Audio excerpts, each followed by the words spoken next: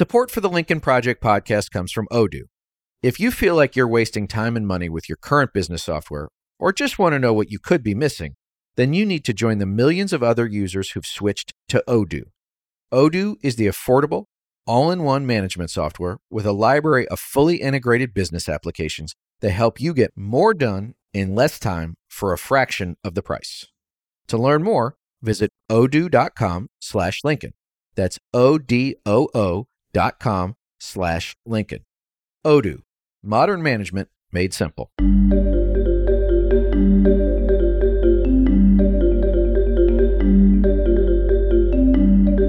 Welcome back to the Lincoln Project. I'm your host, Reed Galen. Today, I'm joined by New York Times bestselling author Sebastian Junger. In addition to his books, he's an award-winning journalist, Academy Award-nominated documentary filmmaker, and has worked as a contributing editor to Vanity Fair and a special correspondent at ABC News. Earlier this year, he released his latest book, Freedom, which is available wherever fine books are sold. Sebastian, welcome to the show. Thank you very much for having me. So I asked you this question before we started recording, but I'm going to ask you again because there are probably a lot of folks who know you probably first and most for your book, The Perfect Storm, which is a great read, subsequently made into a movie.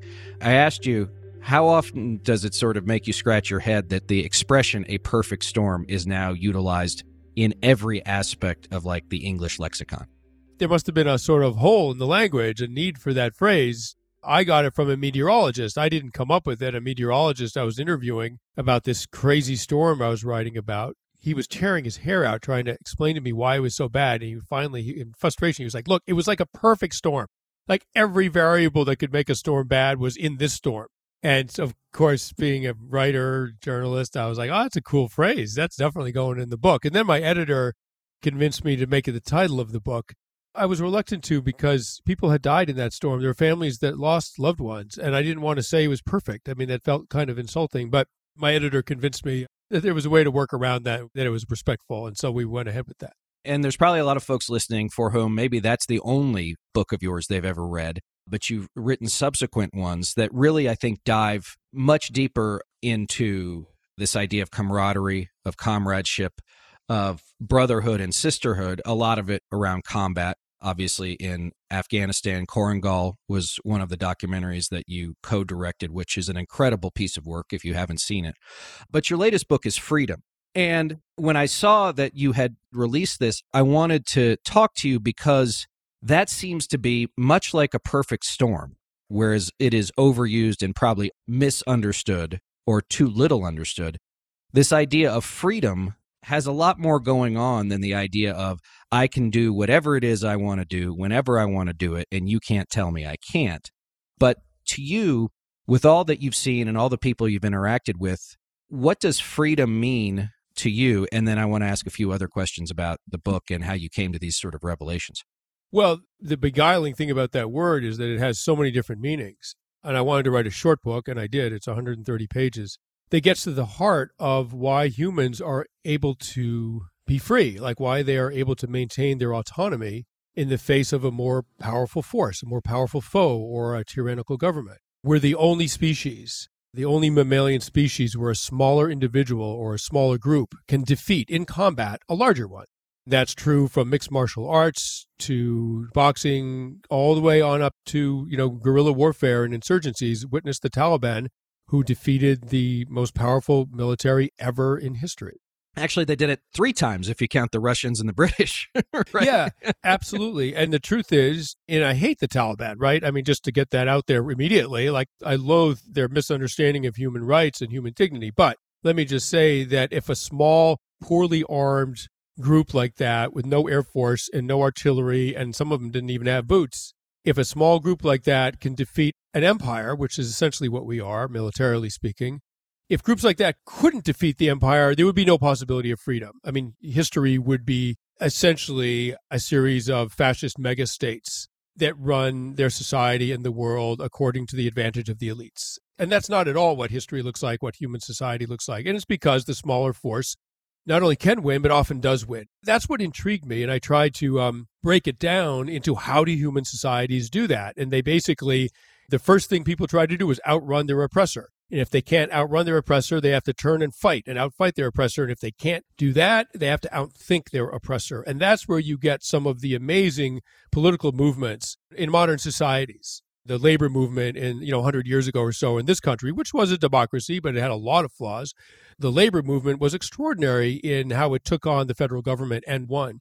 There's also this sort of ultimate definition of freedom, which is that it's internal. It's inside all of us. And I asked a guy, he's not in the book actually, but I had an amazing interview with a guy who had just gotten out of prison. He'd done 25 years or so for committing murder. And, he grew up in a horrendous circumstance and did something terribly, terribly wrong and paid for it. But he educated himself in prison and he got out. I interviewed him a week after he got out. And I asked him, I said, is it possible to be more free in prison than outside of prison? I mean, he looked at me like I was crazy. He was like, yeah, of course it is. Are you kidding? He said, you can't be a drug addict in prison. You can't be distracted by your iPhone in prison. All you got is time. And eventually, with all that time, eventually you're going to have a conversation with yourself about who you really are and what you're doing in there. And when you have that conversation, then you're a free man. And he said that's a conversation that a lot of people on the outside never get to. So it's interesting because we're distracted by the things we believe provide us freedom. For example, to use the idea of, four walls, whether or not they're stone and bars or your house, you could never leave your house if you didn't want to. You could get all the information you need. You could have anything that your heart desired delivered within a couple of days. That happened to us as a country a year and a half ago, and a lot of people didn't know what to do. In fact, it felt oppressive. And I'm taking a left turn here I didn't expect. So that gentleman you spoke with was serving time, paying his debt to society for 25 years behind bars. We had 8, 10, 12 weeks in lockdown, and a lot of people thought, I've never been more oppressed in my life. So I guess that idea of freedom really does have to start from within. Maybe that's the same with happiness or sadness or fulfillment. Yeah, I mean, look, first and foremost, there's the freedom of safety. If your life is in danger, you're not free. I'm not talking about America at this moment. I'm talking about the course of human evolution, which is characterized by an awful lot of bad things: warfare, invasions, massacres, genocide. If an outside group can come in and kill and enslave your people, you're not free. If you can't defend yourselves, you're not going to be free. And that's a classic conservative viewpoint about the largest threat to freedom comes from the outside. And there's a lot of genetic wiring that goes into that. There's a lot of data that our political beliefs are about 50% inherited, about 50% genetic, and about 50% learned. So that's a classic sort of conservative viewpoint. And a classic liberal viewpoint is that freedom can be lost within one's society, that if it's not a fair society, you're not free, whether anyone invades you or not. And as I say in the book, if the society is well enough organized and well enough armed to repel an invader, it's well enough armed to oppress its own people. So those are the two things that must be guarded against. And when you get, a very affluent Western society like our own, we've taken care of the possibility that we'll be invaded. We won't be. Democracy has more or less, though clearly it's a flawed system, but it's more or less taken care of the idea that a sort of despotic government can impose a totalitarian state and strip all of our freedoms. So we're basically left with this idea that our freedom means we can do what we want when we want to do it. That's lovely. I mean, how nice the world would be if that was the human experience, but it just isn't. It never has been. And even in our wealthy, affluent, lucky society, it still isn't the case. So when the vaccine first became available, I was speaking with a friend of mine and they said, I don't think I'm going to get the vaccine. And I said, come on, why not? And they said, I just feel like it impinges on my freedom. And I said, you are a wealthy white person who lives in an exclusive enclave.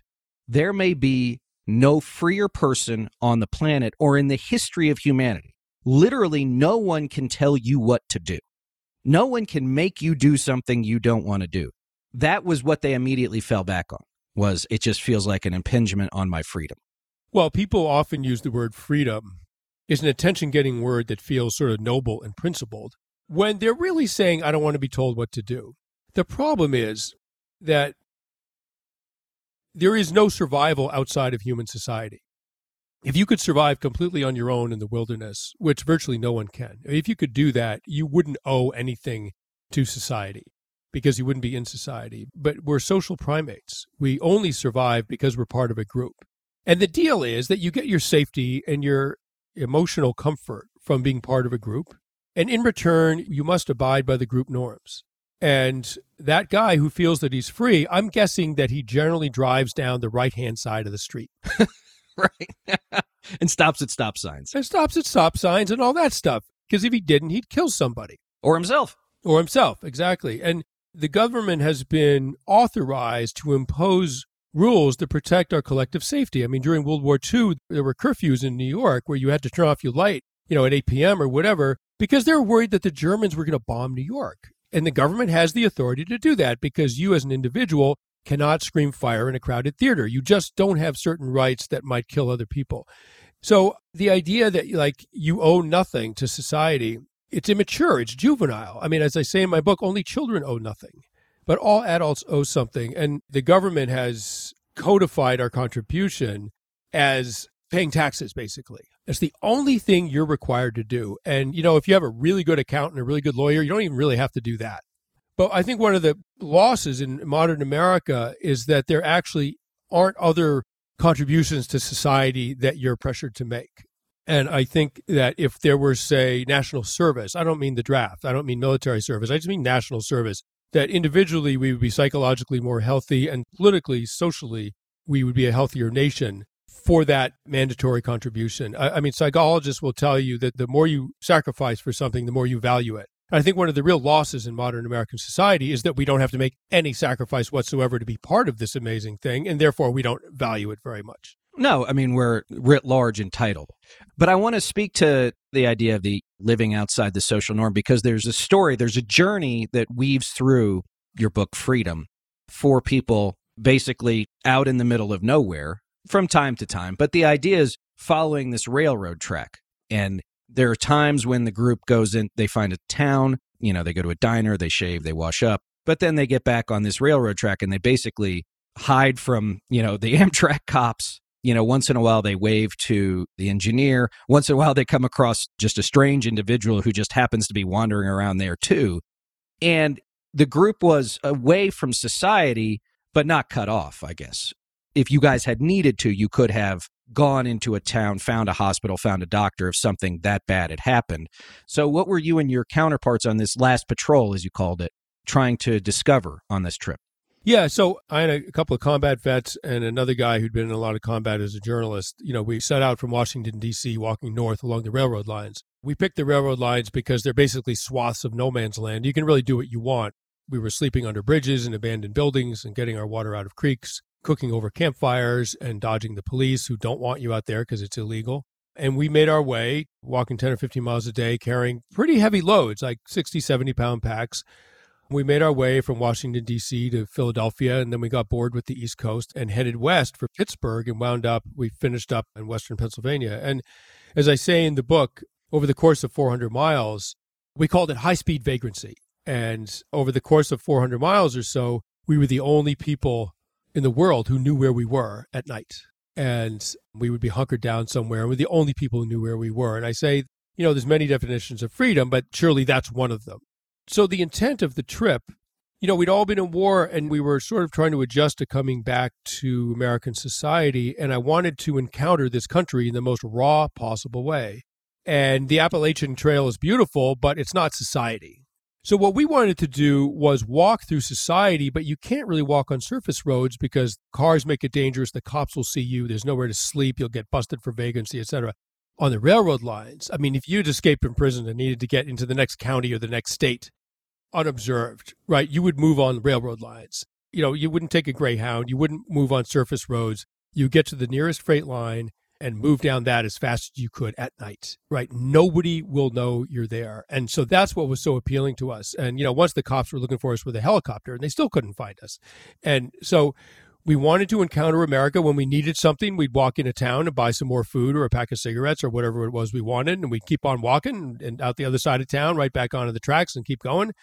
And, the other thing that we wanted was to get that feel again that we'd all had in combat of needing other people for our survival, though our survival wasn't as in jeopardy as it is in combat, but that basic dynamic of the group needs everyone to participate and every individual needs the group or they wouldn't be okay. Like that dynamic, that back and forth sort of mutual connection and need makes people feel really, really good, even if it's just that you went and got the water and filtered the water for dinner or built a fire to cook dinner on. Even if that's all you did, it makes you feel part of a group, and we're hardwired as humans to enjoy that feeling.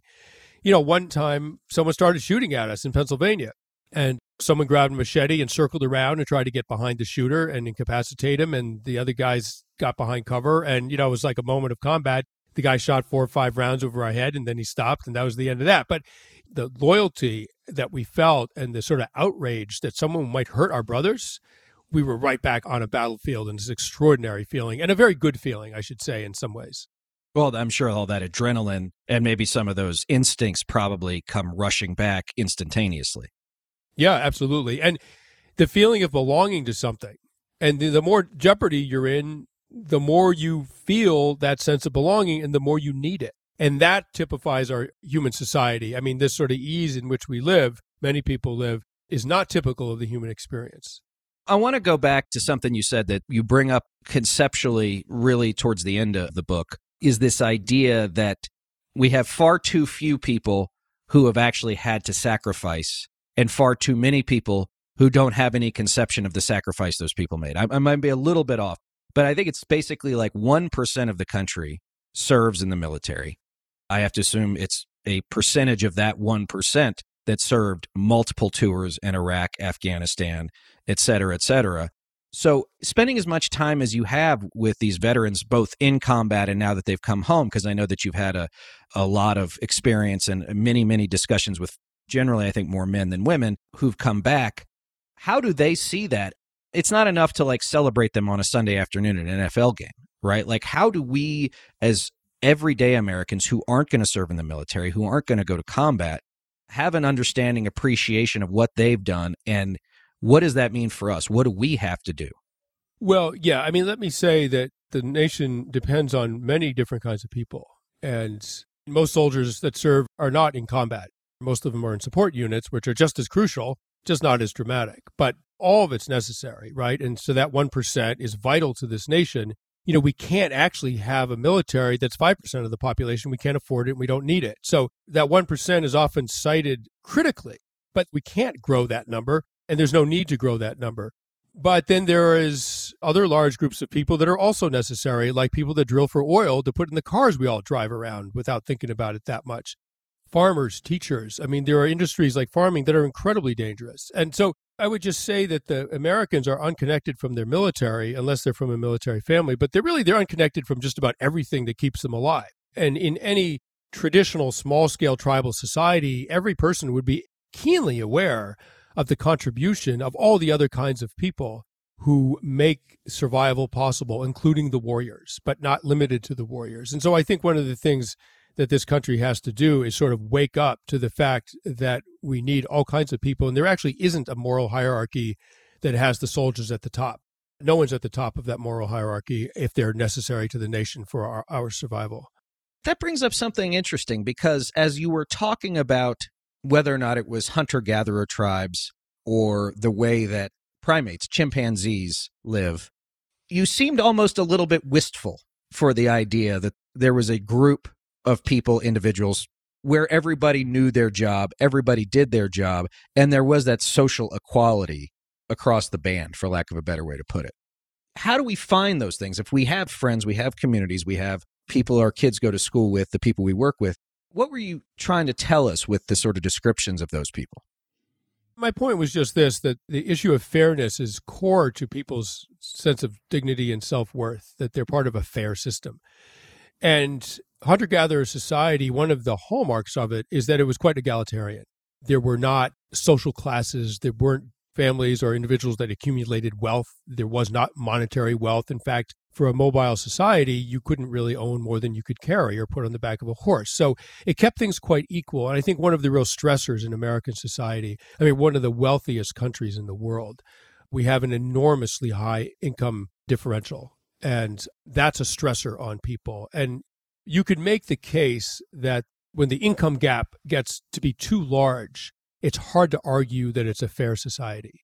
Even if it's a democratic society, even if it's a capitalist society, it might not be that fair. And at some point, the Gini coefficient, as it's called, which measures income inequality. The Gini coefficient goes from 0.25, which is around what hunter-gatherers are, 0 being perfect equality. So hunter-gatherer society is around 0.25. A really unequal society like feudal Europe, medieval Europe, was around 0.8. American society is actually just about in between those two. It's almost 0.5. That's the level of income disparity in ancient Rome, for example. That's what a modern America is today. So, I would say that on the macro scale, one of the things this nation really has to address for many reasons, it's driving political divisions, it's driving injustice, it's driving extremism. One of the things this country has to address is income disparity. But for the purposes of the individual, how do you feel like you're part of something greater than just yourself? How do you do that? One way is to make sure you participate in your community. And if you live in a place that doesn't really have a community, I grew up in a wealthy suburb. There was no community to speak of because people were wealthy enough they didn't need each other. So no one had to collaborate with anybody on anything important. I'm never going to make that mistake again. And I live in a mixed income neighborhood in the Lower East Side of Manhattan. It's wonderful for my soul, right? It's wonderful. But the other thing is, how do you participate in this great nation? The nation doesn't need you. We're a modern, mechanized, highly technological nation, very wealthy nation. They don't need you, right? Or me. They don't need any one individual. So how do you feel like you're part of this great thing? And I would say that there's 3 important ways that are minor and symbolic, but actually have quite a lot of value. It's 3 things that anyone can do. You don't have to be like a fighting age soldier to join the Marines. You can be 80 years old. It doesn't matter. You must give blood. Giving blood is what allows people in an ER to save lives. My life was saved last year. I bled out. I had an internal hemorrhage in my abdomen. I bled out. I lost basically all my blood. And my life was saved, and my little girls will have a father because 10 people donated 10 units of blood, and they saved my life. Donate blood. Serve on jury duty. Jury duty is what prevents individuals from deciding who goes to jail and who doesn't. Only a jury of one's peers can do that. And if you don't serve on a jury duty, you are not participating in a fair society. And finally, vote. If you don't vote, you are saying, I don't want to live in a fair system. I'd rather live under tyranny. So you do those 3 things, you will feel like you're part of this nation. You don't have to join the Marines to have that feeling.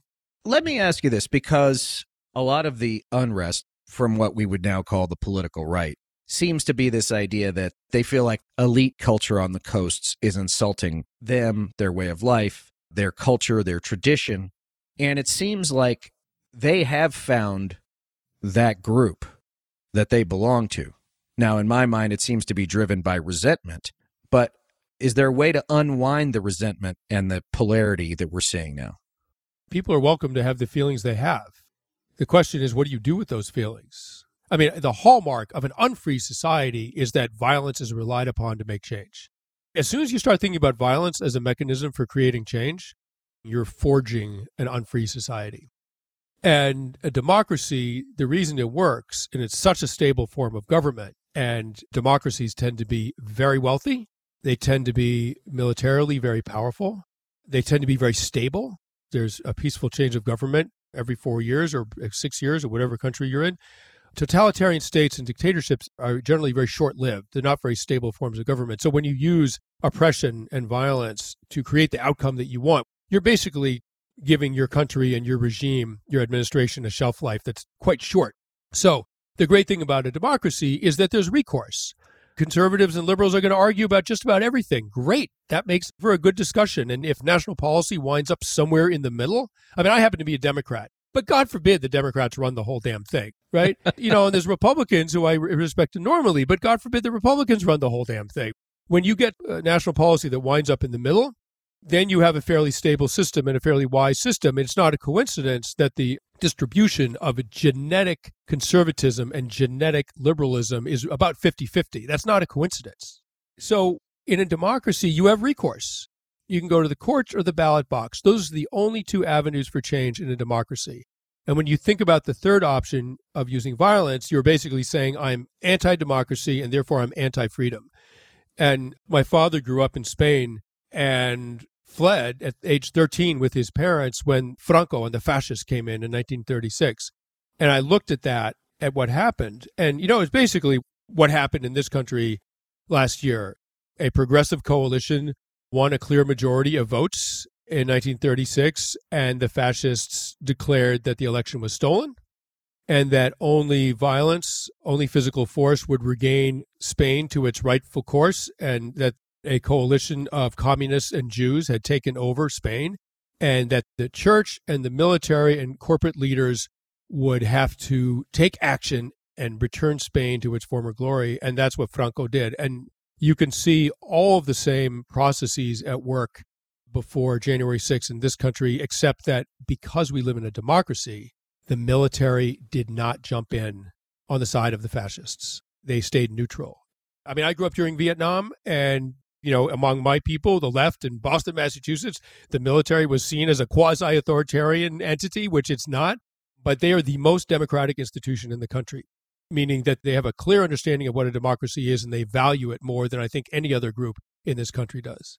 Just to stick with Franco for a second. So it was a couple of decades after, maybe even 3 decades after he took power, Spain was basically a closed society.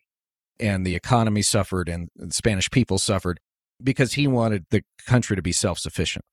It was only after he realized that wasn't working, or somebody told him it wasn't working, they started opening up economically, that things started to improve a little bit. Then obviously he died. And so it goes to your point, right? Which is, if you think that like a strongman authoritarian person is going to make your individual life better, the truth is that it's not just going to be a political calamity, it's going to be an economic one too. Yeah, absolutely. Absolutely. There was a wonderful journalist who died tragically early, but he sort of documented the rise of fascism in pre-World War II Europe. And there's a great quote from his book. His name is John Whitaker. He says, "The fundamental weakness of fascism is its need to appear strong." And that's what all of those fascist dictators like Mussolini and Franco, they all have to appear strong. And it's actually the thing that undermines the stability of their state. And in that book by John Whitaker, there's a wonderful quote. He quotes the president of Czechoslovakia in the years before World War II. Former president of Czechoslovakia said, "Dictators look good until their last 5 minutes." Right. That's exactly right. They're very, very powerful. And then all of a sudden, boom, they're hanging from the end of a rope or being machine gunned against a wall, as happened in Romania. And so this idea of democracy, it's flawed, but it's the ultimate sort of strong legal, political, and economic fabric of a nation. And it's enormously enduring. And those buffoons on January 6th who thought that they were somehow advocating for their own freedom, the irony is that they're actually advocating for a political system that is the definition of being unfree of oppression. There's another idea that you bring up here, is that the leaders of movements must live as the members of those movements live. That if you are the leader of a movement and you put yourself above, whether or not that's socially, financially, whatever the case might be, that delta will break the movement. And I guess I posit to you, in the context of our political system today, does that worry you? Does it worry you that we have leaders who no longer believe that they are politically, socially, economically on par and or responsible to the people who they are supposed to serve? Humans are unique in that a smaller person or a smaller group can defeat a larger one. And that's only true for humans. So just to establish that. So I looked at cases where a smaller group actually defeated a greater power, because that's the definition of freedom. I mean, if a small group cannot win a fight, no one's going to be free. The world would be a collection of fascist megastates. But the truth is that small groups can win. I looked at Montenegro when the Ottoman Empire invaded in the early 1600s. And, the Ottomans outnumbered the Montenegrins 12-1 and got their hat handed to them over and over again. And the Montenegrins remained free. The Taliban defeated the United States. So what are the commonalities that these successful underdog groups have? And I wanted to find out what those were, right? So one of them, there are many, but one of the commonalities is that they had leadership that was self-sacrificing. Basically, they had leadership that was willing to die for the cause, either literally or figuratively. So, I looked at the Easter Rising in Ireland, and there was an insurgent commander named Conley who commanded the uprising forces in Dublin. And he drove his aides crazy by just taking unbelievable risks. He wouldn't order anyone to do something that he wouldn't do. So he was constantly out in the middle of the gunfire trying to figure out where to put the sandbags and this and that. And he got shot twice. And then after it was over, he was executed by the Brits. So that is leadership. And a, quote, leader who does not take risks, who blames others for their mistakes, who uses their position to increase their own personal power, that's not leadership, it's opportunism. And those people really should be thrown off a cliff. Literally or figuratively, that's up to you to decide before I get myself in trouble here. So back to your question about, does it worry me in this country about the quality of the leadership? Yes, it does worry me. I mean, fortunately, we don't live in a situation where our leaders have to have physical courage, where the gunfire rings out and they stand tall and brave the bullets. Like, we're not at that stage of our country's evolution. But there's a moral equivalent of that, right? I mean, in the corporate world, there's the corporate leader that refuses the year-end bonus on years when there was a downturn in the market and that they're looking at layoffs. And likewise for politicians. I mean, if you're not willing to die for your beliefs, which is maybe not a realistic expectation right now, at least be willing to sacrifice your career for your beliefs. So when you have someone like Mitt Romney, who I did not vote for. I'm a Democrat, right? I didn't vote for Mitt Romney. I had a few problems with his policies, but he really stood up to the Trumpers. And he stood up in the terrain of what are core American democratic values. And if you're violating them, I don't care what party you're in, I'm going to stand up to you. And likewise, Liz Cheney. Maybe it was a brilliant long-range chess move, I don't know. But in the near term, she basically committed political suicide to stand up for the incredibly noble ideals of this nation. And I can't imagine a scenario where if I lived in Wyoming, I'd vote for her. But my God, am I impressed by her. I feel like that we should all emulate her, even though I probably don't like her politics that much. I want to ask two questions off of Liz Cheney. One is that we have heard, and this is not surprising, that there might be a couple, 3 dozen House Republicans who will not say anything publicly about the direction of their party. But they are saying to Liz Cheney and Adam Kinzinger, go, go, go, go. You're doing great. We love you. Like, what do you say to those guys? And I assume they're mostly guys. I'd say they're unbelievable cowards. Like, would you rather be in office in a country that's less democratic because you didn't have the courage to say something you know to be true? Or would you rather lose an election and know that you spoke the truth and you'll have to find some other way to serve your country? Like, which person are you? They're cowards. Right. And the other part I wanted to ask you about that is we see the path forward in this country as a grand coalition. And that as part of that grand coalition, we'll need everybody from a Liz Cheney to an AOC, that there is something bigger, right, that we're all a part of, that this grand experiment, as it was called, or as it is called, matters to all of us and maybe to humanity. But how do we convince coalition members to embrace the ethos that you describe, which is in a coalition, maybe like in your last patrol, everybody had the job they needed to do, and they trusted that everyone would do that job. There are things we're really, really good at that maybe other people aren't. And there are things that other people are really, really good at that we would not assume to try and take on. But we're hoping they do. How do we imbue that spirit with a sort of newfound pro-democracy coalition? It's tricky because we live in a free society, so you can't compel speech. You can't compel action. You can compel people to pay their taxes, but not even that. I mean, if they want to go to prison instead, well, then off they go. How do you compel people to do the right thing, even if it's not in their personal interest? Soldiers do that all the time. Even if they don't believe in the nobility of the cause, they believe in the sacred imperative of survival. And they're never going to let their buddy down. Exactly. And so in this country, first of all, my friend Sarah Shays has written unbelievably good work about how corruption works around the world. And having lived in Afghanistan for 10 years as a private citizen and been all over the Middle East, she finally turned her lens on corruption in America. And she said, the political system is unbelievably corrupt in this country. And you have many politicians who have tens or hundreds of millions of dollars. It's clear that there's a feedback loop of influence and self-dealing and corporate rewards for people that we elect to office, and that they're not representing the people, they're representing corporations. And I don't think anyone on either side of the aisle would dispute that fact. So the first thing you have to do is stop the corrupting influence of money. And I don't know how you do that, but this will never be a completely free society until we get money out of politics, corporate money out of politics. And the other big influencer on this is just the toxic role of contemptuous speech in politics. Al-Qaeda is never going to topple this democracy, right? They can hurt us. They can kill us. They're not going to destroy the country.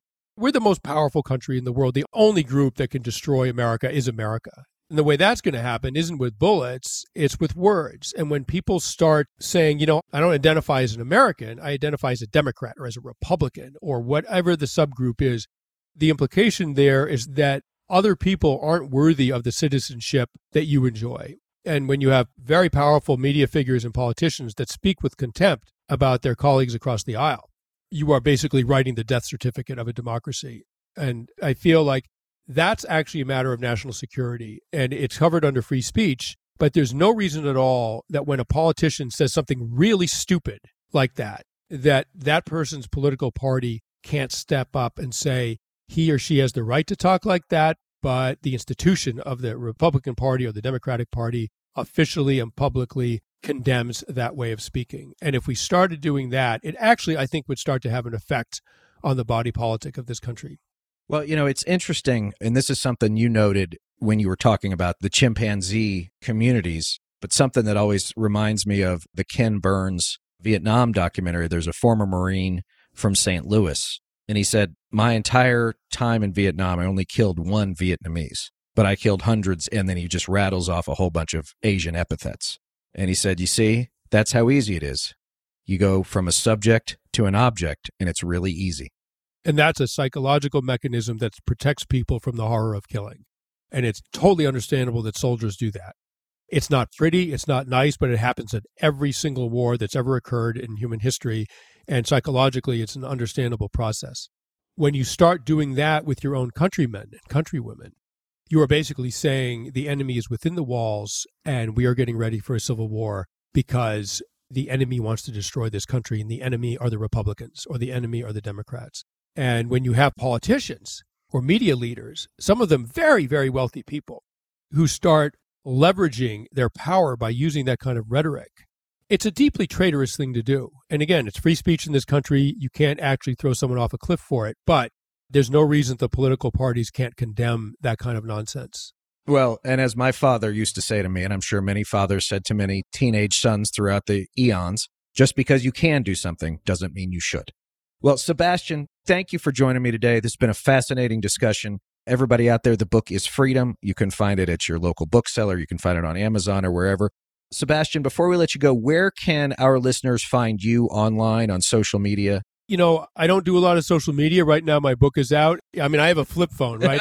But I do have a Twitter account, a Facebook account, and my publisher sort of handles those and basically puts out material from my books or articles that I've written. I wrote an analysis of Afghanistan where I spent a lot of time. They came out in Vanity Fair last week. It's easy to find online. But basically, SebastianJunger.com is my website, and you can get messages to me on Facebook.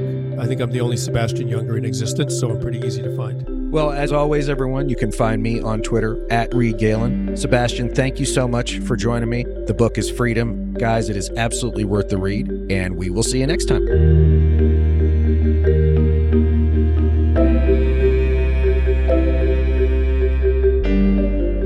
Thanks again to everyone for listening. Be sure to follow and subscribe to The Lincoln Project on Apple Podcasts, Spotify, Google, or however you listen. Don't forget to leave a 5-star review.